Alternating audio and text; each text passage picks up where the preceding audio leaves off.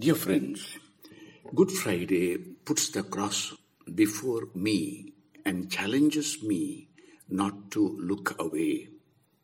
If I have followed Jesus' footsteps to Calvary, I do not have to fear because I, like him, am confident in God's enduring presence.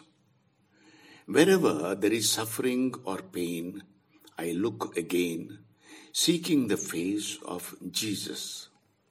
I ask him for the strength I need to be a sign of hope wherever there is despair, to be a presence of love wherever it is most needed.